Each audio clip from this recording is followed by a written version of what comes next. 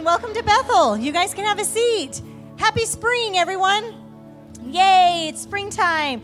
Did anybody go ahead and get a head start on some spring cleaning this week? Yes, good thing. Another way we kind of refer to this in Oklahoma is getting your storm shelter ready. Okay, so you got to get in there. If it's in the ground, you got to open that thing up. You got to sweep out the spiders, sweep out the bugs, make sure it's ready. And Ray and I yesterday cleaned out a closet. You have to have your place, your safe place for your storm shelter. I'm serious here. You got to get your place, right?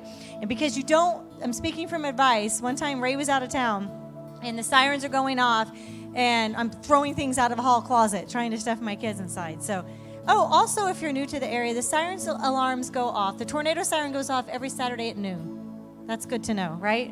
If you're new to the area, it's terrifying. So, side note. Okay, so I was talking to my kids this week, and we were talking about just like how things have changed over the years. And Max asked me, he's like, were you born in the 1900s? I'm like, yes, I was. I was born in the 1900s.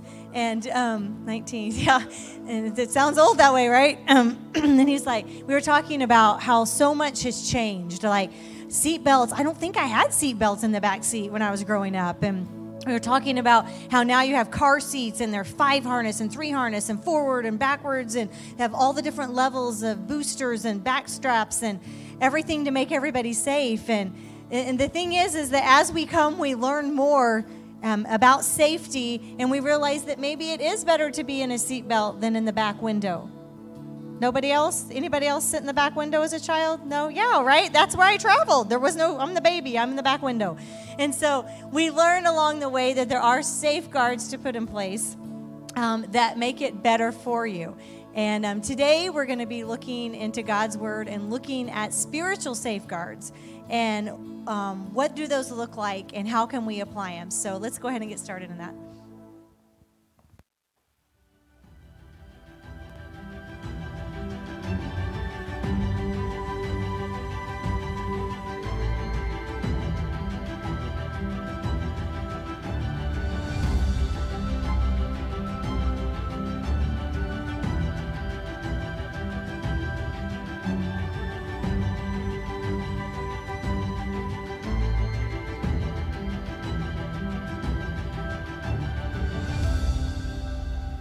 Morning, Bethel.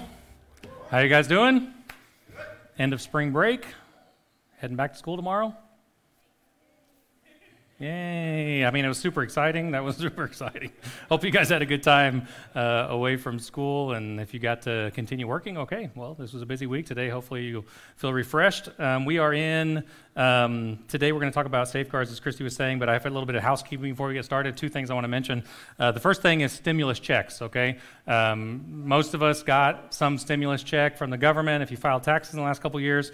And I've got some questions, actually, people have asked me. So what does God expect me to do with the stimulus check? Should I tithe? Should I not tithe? What do I do with it? And actually, one thing that I see in Scripture is that God actually says to honor him with an increase, any increase that you have. And so when you read through Scripture and you see that from the beginning to the end, the increase is actually what matters. And so if you increased, and if your bottom line increased, then recognize God with that. What I've learned in my personal life is that I can do way more with 90% plus God than 100% without God. And so if you'll give God what's his during this time, it would be a blessing. Also here at Bethel, there's a lot of activities going on this year, 2021. So if you're one of those people that got a check and you're like, I don't need it, I'm going to return it, there's a lot of charities in town that could use it. There's food banks and there's also Compassionate Hands.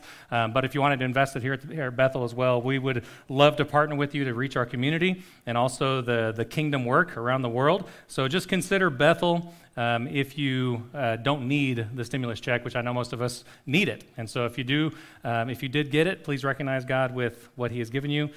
Stretch it by giving to God what's his, okay? It'll be a blessing to your life. The second thing is a fire drill.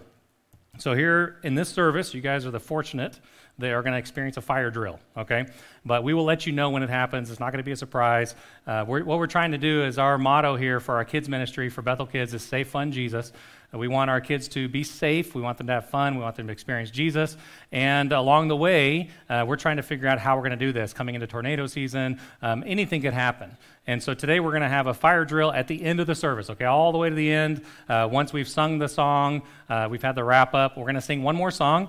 and then we'll have a fire drill, and you will be ushered out of the building, okay? You can go this way through that door, this way through this door, and then if you have babies in the nursery, we will invite you, if you want to at the end of the service, there'll be 2 songs, and like we always do, and that first song, at the end of it, if you'll go, you can be with your babies if you'd like to. If you'd like the nursery to take care of your babies, they'll take care of it and they'll be just fine. But if you're a mother and you have an infant in there, we want you to feel secure. And so you can leave during the first song, this door right here at the back of the hall. Doug right there, Doug will meet you there and he'll escort you to your babies, and we want you to be safe. So the reason we're doing this is we want the kids upstairs to know what to do in a calm way to get out of the building, okay? But we'll let you know. It's not going to catch you by surprise. We appreciate our safety team that is always thinking ahead and how we can actually have fun, be safe, and learn about Jesus. And so this is kind of one of our initiatives today. And so you guys are the lucky ones that get to experience it, okay? So no going crazy, no going, and running out the door with your hands in the air, none of that, okay? Let's be good examples, and let's be calm, okay? If there really is a fire, we want to be prepared, and one way to do that is to practice, okay? So we're in this portion of Scripture in the book of Philippians, and we're going to be in Philippians chapter 3, okay? Philippians chapter 3, we're going to start in verse 1, and we're going to talk about safeguards. We're going to talk about security. I want to pray for us and then ask God to be with us and to meet with us this morning, and so that that His Word would be honored, and we are going to talk about how we can build up spiritual protections in our life, safeguards in our life, in order to have a fruitful and a beneficial spiritual life. All right, let's pray. God, we are grateful for you. We thank you for Jesus, that you came to this earth. You gave your life for us. You died on the cross. God, you took our place. Jesus, you are our hope. You're our security. You're our future. You're our destiny. Jesus, we love you. Now as we read your scripture, I pray that today we would be edified. That you'd be glorified, and God, that we would be encouraged by the reading of your word. We love you. In Jesus' name we pray. Amen. This morning, talking about safeguards. If you see a fence like this, thank you, Christy.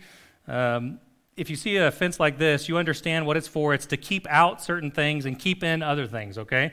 If you have a dog, it's to keep the dog in. If it's taller, it's to keep people out. We lived in Central America for a long time, and in Central America, there's cement walls around almost all the houses and bars on the windows like these, and the walls have this glass, like broken glass up on the walls. And when I was a kid, I was like, why is there broken glass up on the walls? And a guy said, well, it's to keep the thieves out, at least to cut them on the way in, because if they want to get in, they're going to get in, but at least you're going to cut them on the way in, you know? And so my brother and I would get up there and we'd chip off the glass, and the guys would be like, what are you doing? I was like, I'm just getting this glass off here. I don't like it. I like to sit up on the wall. And like, well, you're taking away our security.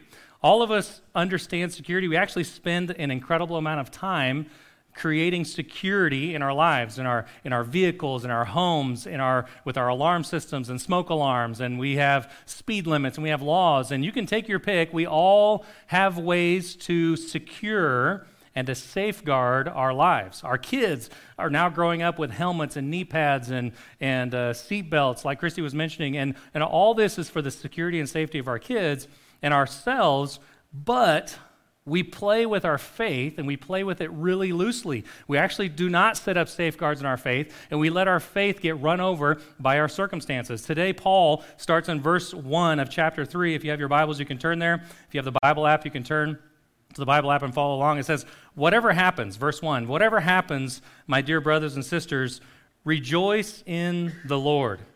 He says, I never get tired of telling you these things, and I do it to safeguard your faith. So he's saying that he doesn't get tired of actually talking about Jesus. He doesn't get tired about talking about how God has started a work in you, that God's going to complete the work that he started in you. He's not tired of talking about how he gives you the power and the energy to do the will of God. He's not tired of talking about the gospel, the good news of Jesus. Today in our culture, there is a movement, there's a feeling that actually eliminates us talking into other people, speaking in other people's lives. When they have a feeling, we're supposed to not only listen, but affirm the way people are feeling and the way people's experiences is. Everybody has their own experience and their own choice, and their personal experience trumps actually data. It trumps the realities of life.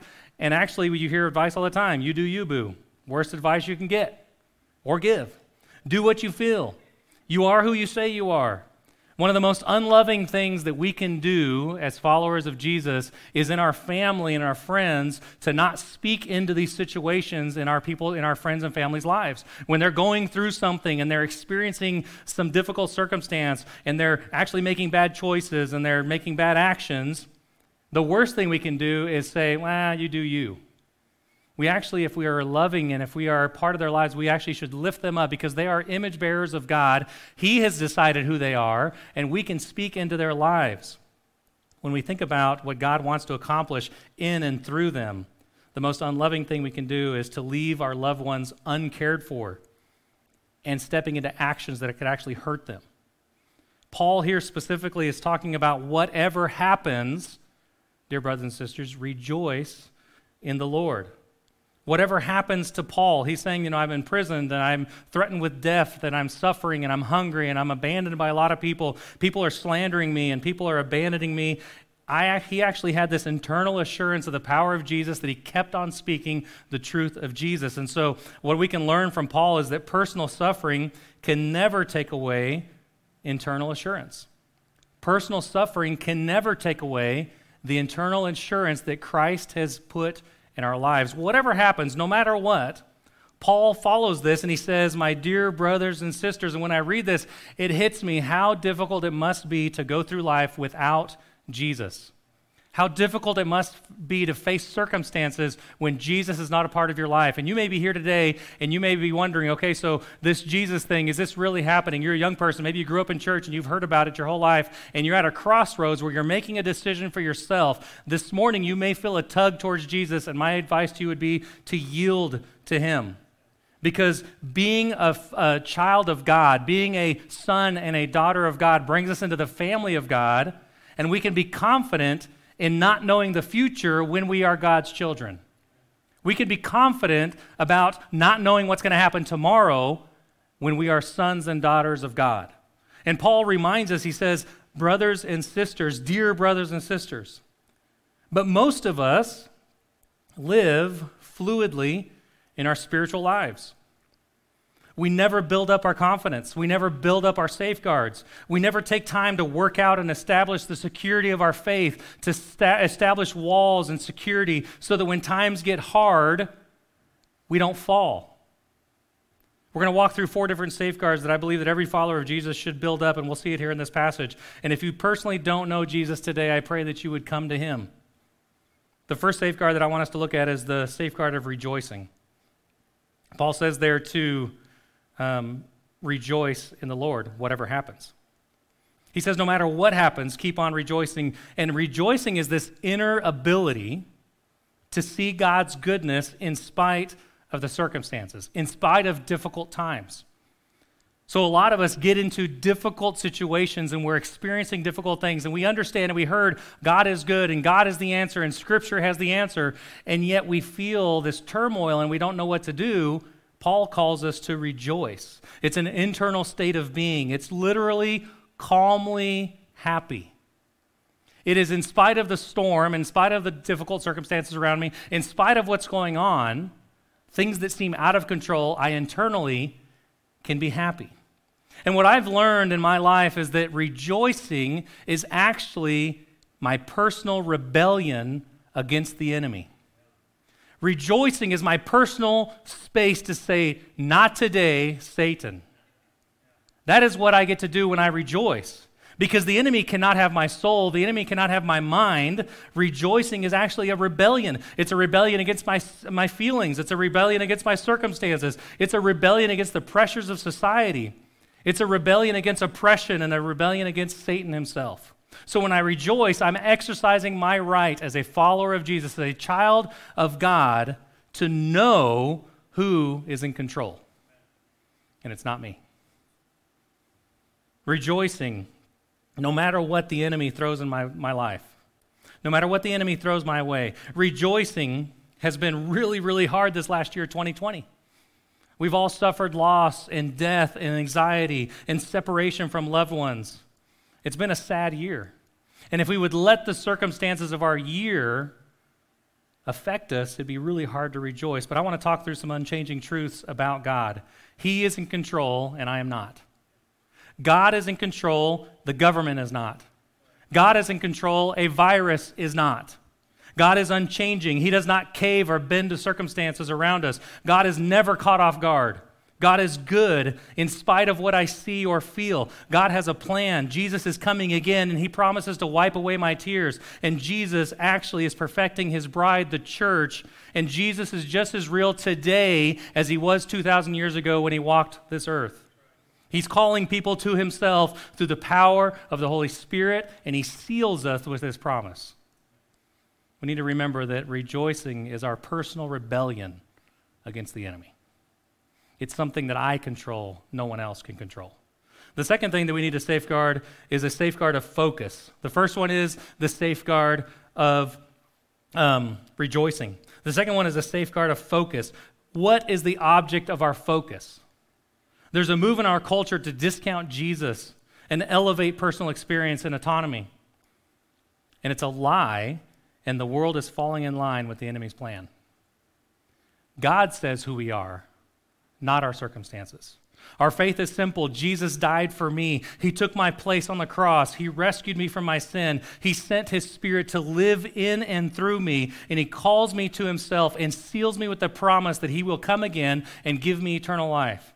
If I'm not careful, I can begin to trust myself and stop trusting in the power of Jesus in my life. It's a slow step to self-righteousness. I cannot trust my feelings. When I think God can't love me, I'm wrong. When I think I don't need God, I'm wrong. If I think I can live without God, I'm wrong. If I'm confident in my own righteousness, I'm wrong. If I try to do it, find myself, I will lose myself.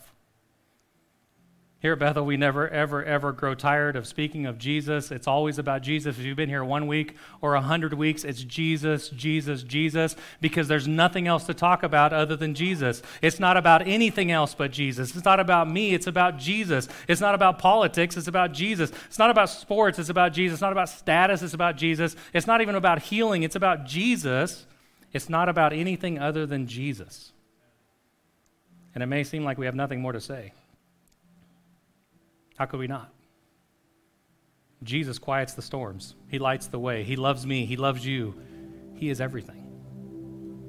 We want to sing a song together right here in the middle of the message. This is not the last song. Band, would you come out?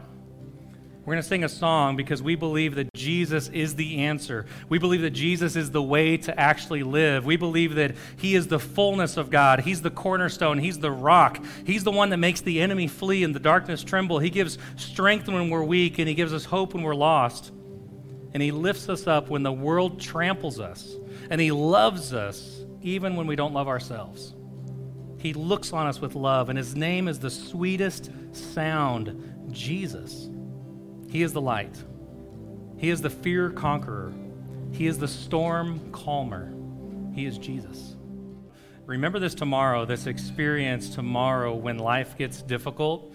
Jesus cannot be overcome, and that's all in verse 1. Let's go to verse 2. It says right there, watch out for those dogs, those people who do evil, those mutilators who say you must be circumcised to be saved.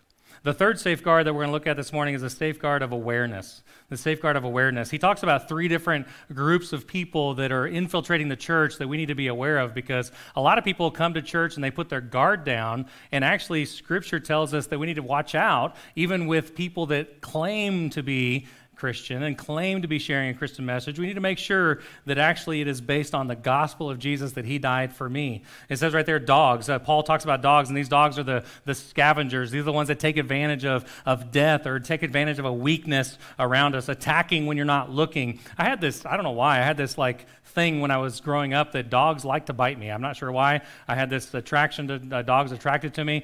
We'd go out in Costa Rica, we'd walk around the community, dogs would always want to come bite me. I don't know what the deal is, and I learned to never turn my back on a dog, just get ready to kick. So, Paul is saying, actually, Christy's like, what in the world? Paul is actually saying here, watch out for dogs. Watch out for dogs. He's not just name calling, he's actually calling out people that take advantage of the weakness of others. I was unpacking spring cleaning yesterday, and I opened up this box, and there's an old VHS tape that we got of Cujo. A killer dog. Anybody ever seen that? I've never seen it. I don't want to see it. Just the cover's enough. Christy, I don't know if she bought it or I bought it. I don't remember why we have it, but it's still in our stuff. And I'm like, get rid of that stupid tape. And it's Cujo, the killer dog, right? He's talking about people in the church that take advantage or misuse or abuse people in their care. And he's calling out leaders in Philippi, and he's calling out leaders today that misuse or mistreat or turn their backs or actually bite people in their care. These are not watchdogs or shepherds. These are actually carnivorous eating dogs. There's no reason why an abusive pastor or abusive church leader should ever be in pastoral leadership again if he is caught or if he's abusing people. That should never happen. In our culture today, in our society today, there's churches and pastors that have actually abused people in the name of Jesus, and they should never be allowed back into ministry. He says right here that dogs actually take advantage, and beware, watch out for dogs. Then he says evil, those that are evil, those that have no good in them, and the actual evil is actually satanic. And so you say, satanic in the church? Why would they be here? Actually, there are people that come into the church that have nothing to do with the light and the life. They actually want to bring darkness and destruction. These are evil people that don't have any desire to serve God. They're distracted by their own things, their own desires. Be careful when you open up to people. Be careful when you say more than you should to people that are not worthy of hearing what you have to say. If they are not of God and they are wanting to take advantage, you stay away from evil people.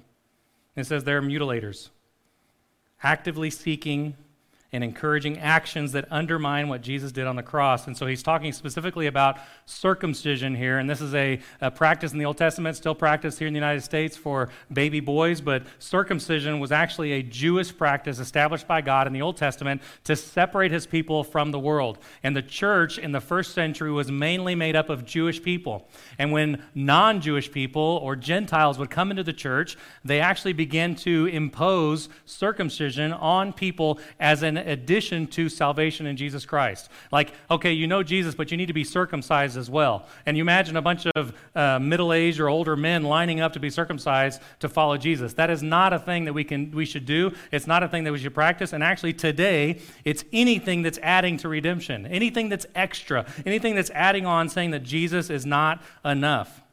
Today, we have to be careful not to believe or follow any claim that claims to be Christian. Just because it has the name Christian on it doesn't mean that we should be associated with it. We should not be drawn into every conspiracy that we hear, and Christians are the biggest followers of conspiracy. We need to walk away from that. There's churches today that are established based on some kind of special revelation saying that if you do this, then you'll be closer to God. This is a command of the Old Testament, and Jesus, when he came, he did away with the law. He fulfilled every bit of the law.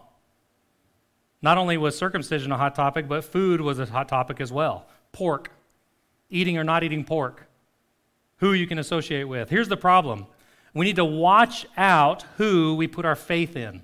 We need to watch out who we trust with our lives. We need to watch out for those who claim to have a special revelation from God, or watch out for those that say, "Thus saith the Lord," because the Lord already said. It's right here. It's contained in Scripture. What's here is true.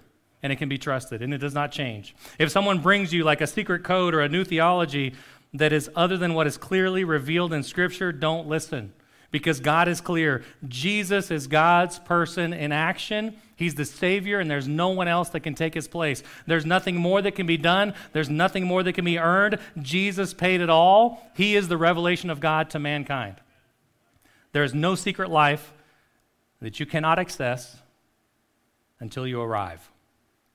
Scripture says that when you put your faith in Jesus, you come to the fullness of God and you experience God's fullness. We need to be aware and create the safeguard of awareness.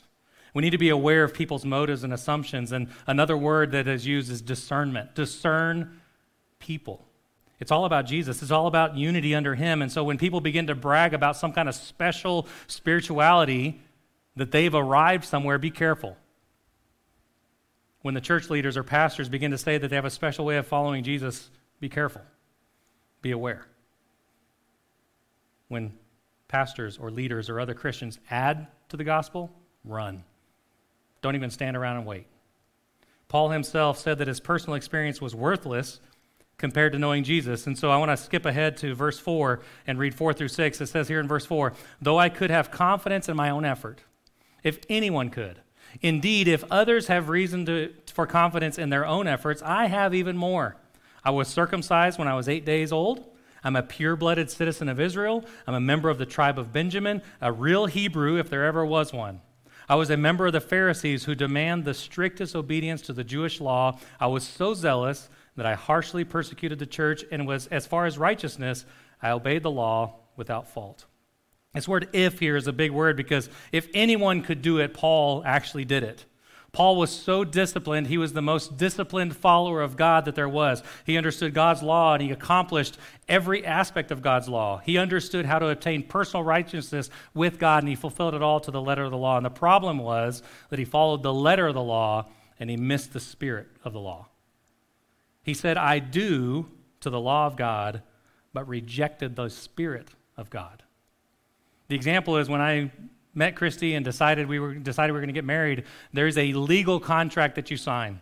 And the contract is a contract of marriage. And if her and I come into an agreement or a contract of marriage and I say, I will be faithful, we will be each other's spouse, and I'm going to follow your expectations of me as a husband. But if I never tell Christy that I love her, if I never show her actions in my life that I love her, and I never bring her gifts or acts of service or show her in any other way affection, and yes, even some kisses here and there, I'm actually legally acting as her husband, but it's an empty and a dead marriage because there is no life there. Many people in Christianity and in religion live under the letter of the law, and they go through the motions, understand the legal requirements, they understand the lingo, they can say the right things, on Sunday, they can do good, they obey the law, but they have no relationship with Jesus, therefore their relationship is dead. They're living a dead faith. We need to have a safeguard of awareness. The fourth one is a safeguard of reliance. Philippians 3:3 says, for we who worship by the Spirit of God are the ones who are truly circumcised. We rely on what Christ Jesus has done for us. We put no confidence in human effort.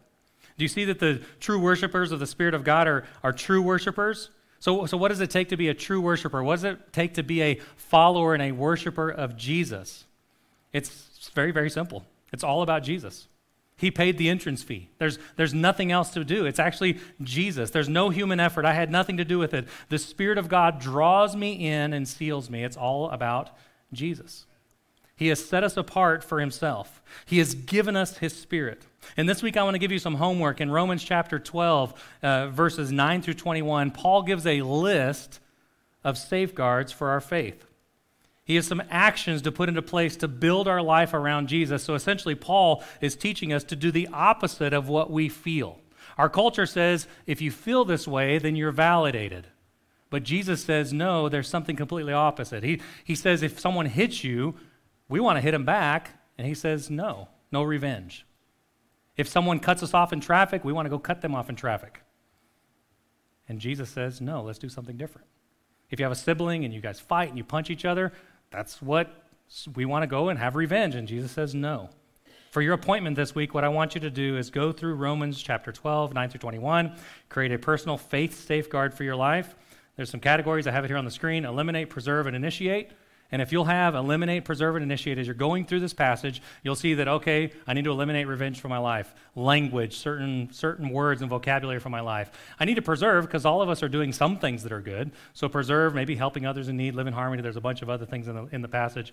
And maybe you need to initiate some things, practice hospitality or rejoice in hope or pray for your enemies or serve in the church. There are things that we can do, and if we build safeguards in our life, we are less prone to waver in our faith. We're less prone to walk away under the enemy's attack. We're less prone to make decisions that will separate us from Jesus and our confidence in him. Because Jesus is the author and he is the finisher of our faith, and Jesus actually is our safeguard. It says right there, we rely on Christ, Jesus, what he has done for us. Jesus is our safeguard. And just like this fence, I need to build some safeguards for my spirit, for my spiritual life, so that when the storms of life come, which they will, which they have, and they're going to, we need to realize that Jesus is our song. Jesus is our purpose. Jesus is our life. That Jesus is our hope. that he is our rest, that he's our confidence, that he's our peace, and he's our future, he's our destiny, he's our strength, he's our refuge. Jesus is our safeguard. No matter what life has thrown your way, no matter what you're experiencing, no matter what you're feeling, we can remember we build safeguards around our life. Remember the safeguard of rejoicing. We need to be a rejoicing people, a safeguard of awareness. Make sure that we are aware of where we're stepping. The safeguard of reliance, and also the safeguard of our focus. Where is our focus? Is it on Jesus? I promise you that if you'll put the safeguards in your life and you'll establish them, Jesus will be the focus. Jesus will be your safeguard. And when trials come, your feelings will tell you one thing, and Jesus will point you in a different direction. Let's pray. God, this morning, as we think about all that you've done for us and all that you want to do through us, Scripture says that you're accomplishing in us more than we could ever ask or think or imagine. Scripture says that you have a purpose and a plan for our lives in spite of our feelings. Jesus, we trust you. Jesus, we put our confidence in you. And this morning, God, if there's someone that is far from Jesus, I pray that they would be drawn in, that they would rely on Jesus, that he's enough. That just because the world tells us that we are far from what's right, or we're on the wrong side of history, I pray that we would understand that with Jesus, we can be confident. With Jesus, we can trust. With Jesus, we can rejoice. With Jesus, we can be aware. We can be focused. We love you. God, this morning, draw us to yourself. Let us worship you. We love you. In Jesus' name we pray. Amen. Let's all stand and let's sing together. I just want to share something with you, and most of you probably know it, but if you don't, this can change your life. The fact that if you're overwhelmed and you're anxious and you're scared, afraid, and you don't even know what to say, you don't have the words to say, all you have to do is say Jesus. It starts right there, just his name, Jesus. And that word alone, his name, chases back all fear, all darkness. And I've been there, and I know you have too. And if you haven't, you will be at some point in life, at a point when you have no other words but just to cry Jesus. And it's a beautiful thing, and that song is truth, and it's beautiful, and I pray that you take that away with you today, just to remember his name. Today you said to practice rejoicing. And when you said that, I thought, okay, so what's a practical way to do that, to practice rejoicing? I've shared this with a lot of you the last year. One of the things that God really spoke to me about in the last year is when you're feeling down and you're feeling overwhelmed and you don't have a lot of joy, just obvious, is to seek him. And that last song about evidence, just see his evidence. And one thing that I started doing is just writing it down. Write down the evidences, how he's shown up for you, the blessings that he's giving you. And that right there starts to spark joy and starts to spark rejoicing. But I wanted to ask you, what are other practical ways to practice rejoicing? Well, I say this all the time. Scripture is probably the biggest source of rejoicing that we can experience, because in Scripture we have from the beginning to the end God's plan. We see how God created, how God is drawn in, and actually he has taught different people in Scripture how to remember his goodness. So you even years ago talked about stones and picking up those stones. Why did the Israelites pick up stones out of the river? Is so they would remember the goodness of God. Remember what he did before. Because there's sometimes in a valley or in a difficult time where we just don't remember. We need to be reminded. So have an object you can remember. But Scripture, if you want to see some depressing times, go read the book of Judges. The book of Judges is extremely depressing. And in the midst of it, we see the thread of Jesus calling people to redemption. And so in Scripture, we find. So every single day, get in Scripture. Scripture will get into you. It will be a source of your joy. And when I said build a safeguard of rejoicing, you may not have one right now, and you may go through difficult times, and you may just be chaotic in difficult times. So it takes a step of practice. And it's also a good idea to get ready before you need it. Kind of like we cleaned out the closet yesterday. It's like we don't need it yet, but we might. Right. So it's ready. It's better to have it out. And so if you're ready ahead of time, and you have these safeguards in place, then when the difficult times come, you're armed and ready. Right. So rejoicing, Scripture, Jesus, just saying His name, and then being around other people. I mean, there's something about our feelings when we are depressed or having anxiety, have no reason to rejoice. We want to isolate. That's like our natural tendency is I just want to go cover up in the That's why this last year was so difficult. Yeah, this 2020 was hard. We need to get around other people because other people will call out of us and speak into our lives the things that we need to rejoice. And so Jesus, Scripture, other people, there's a lot of things that we can do to actually build rejoicing in our lives. Very important. Okay, right. And if you're visiting with us today, we are so glad that you're here. We're so glad that you found us, and we would love to connect with you. And the easiest way to do that is go to our website, which is mybethel.cc/connect. Yep. And right there's a place to put in your name and a way for us to contact you. And we would just love to see, how can we serve you? What questions can we answer? And so if you would fill that out, we'd love to connect with you this week. So here's what we're going to do.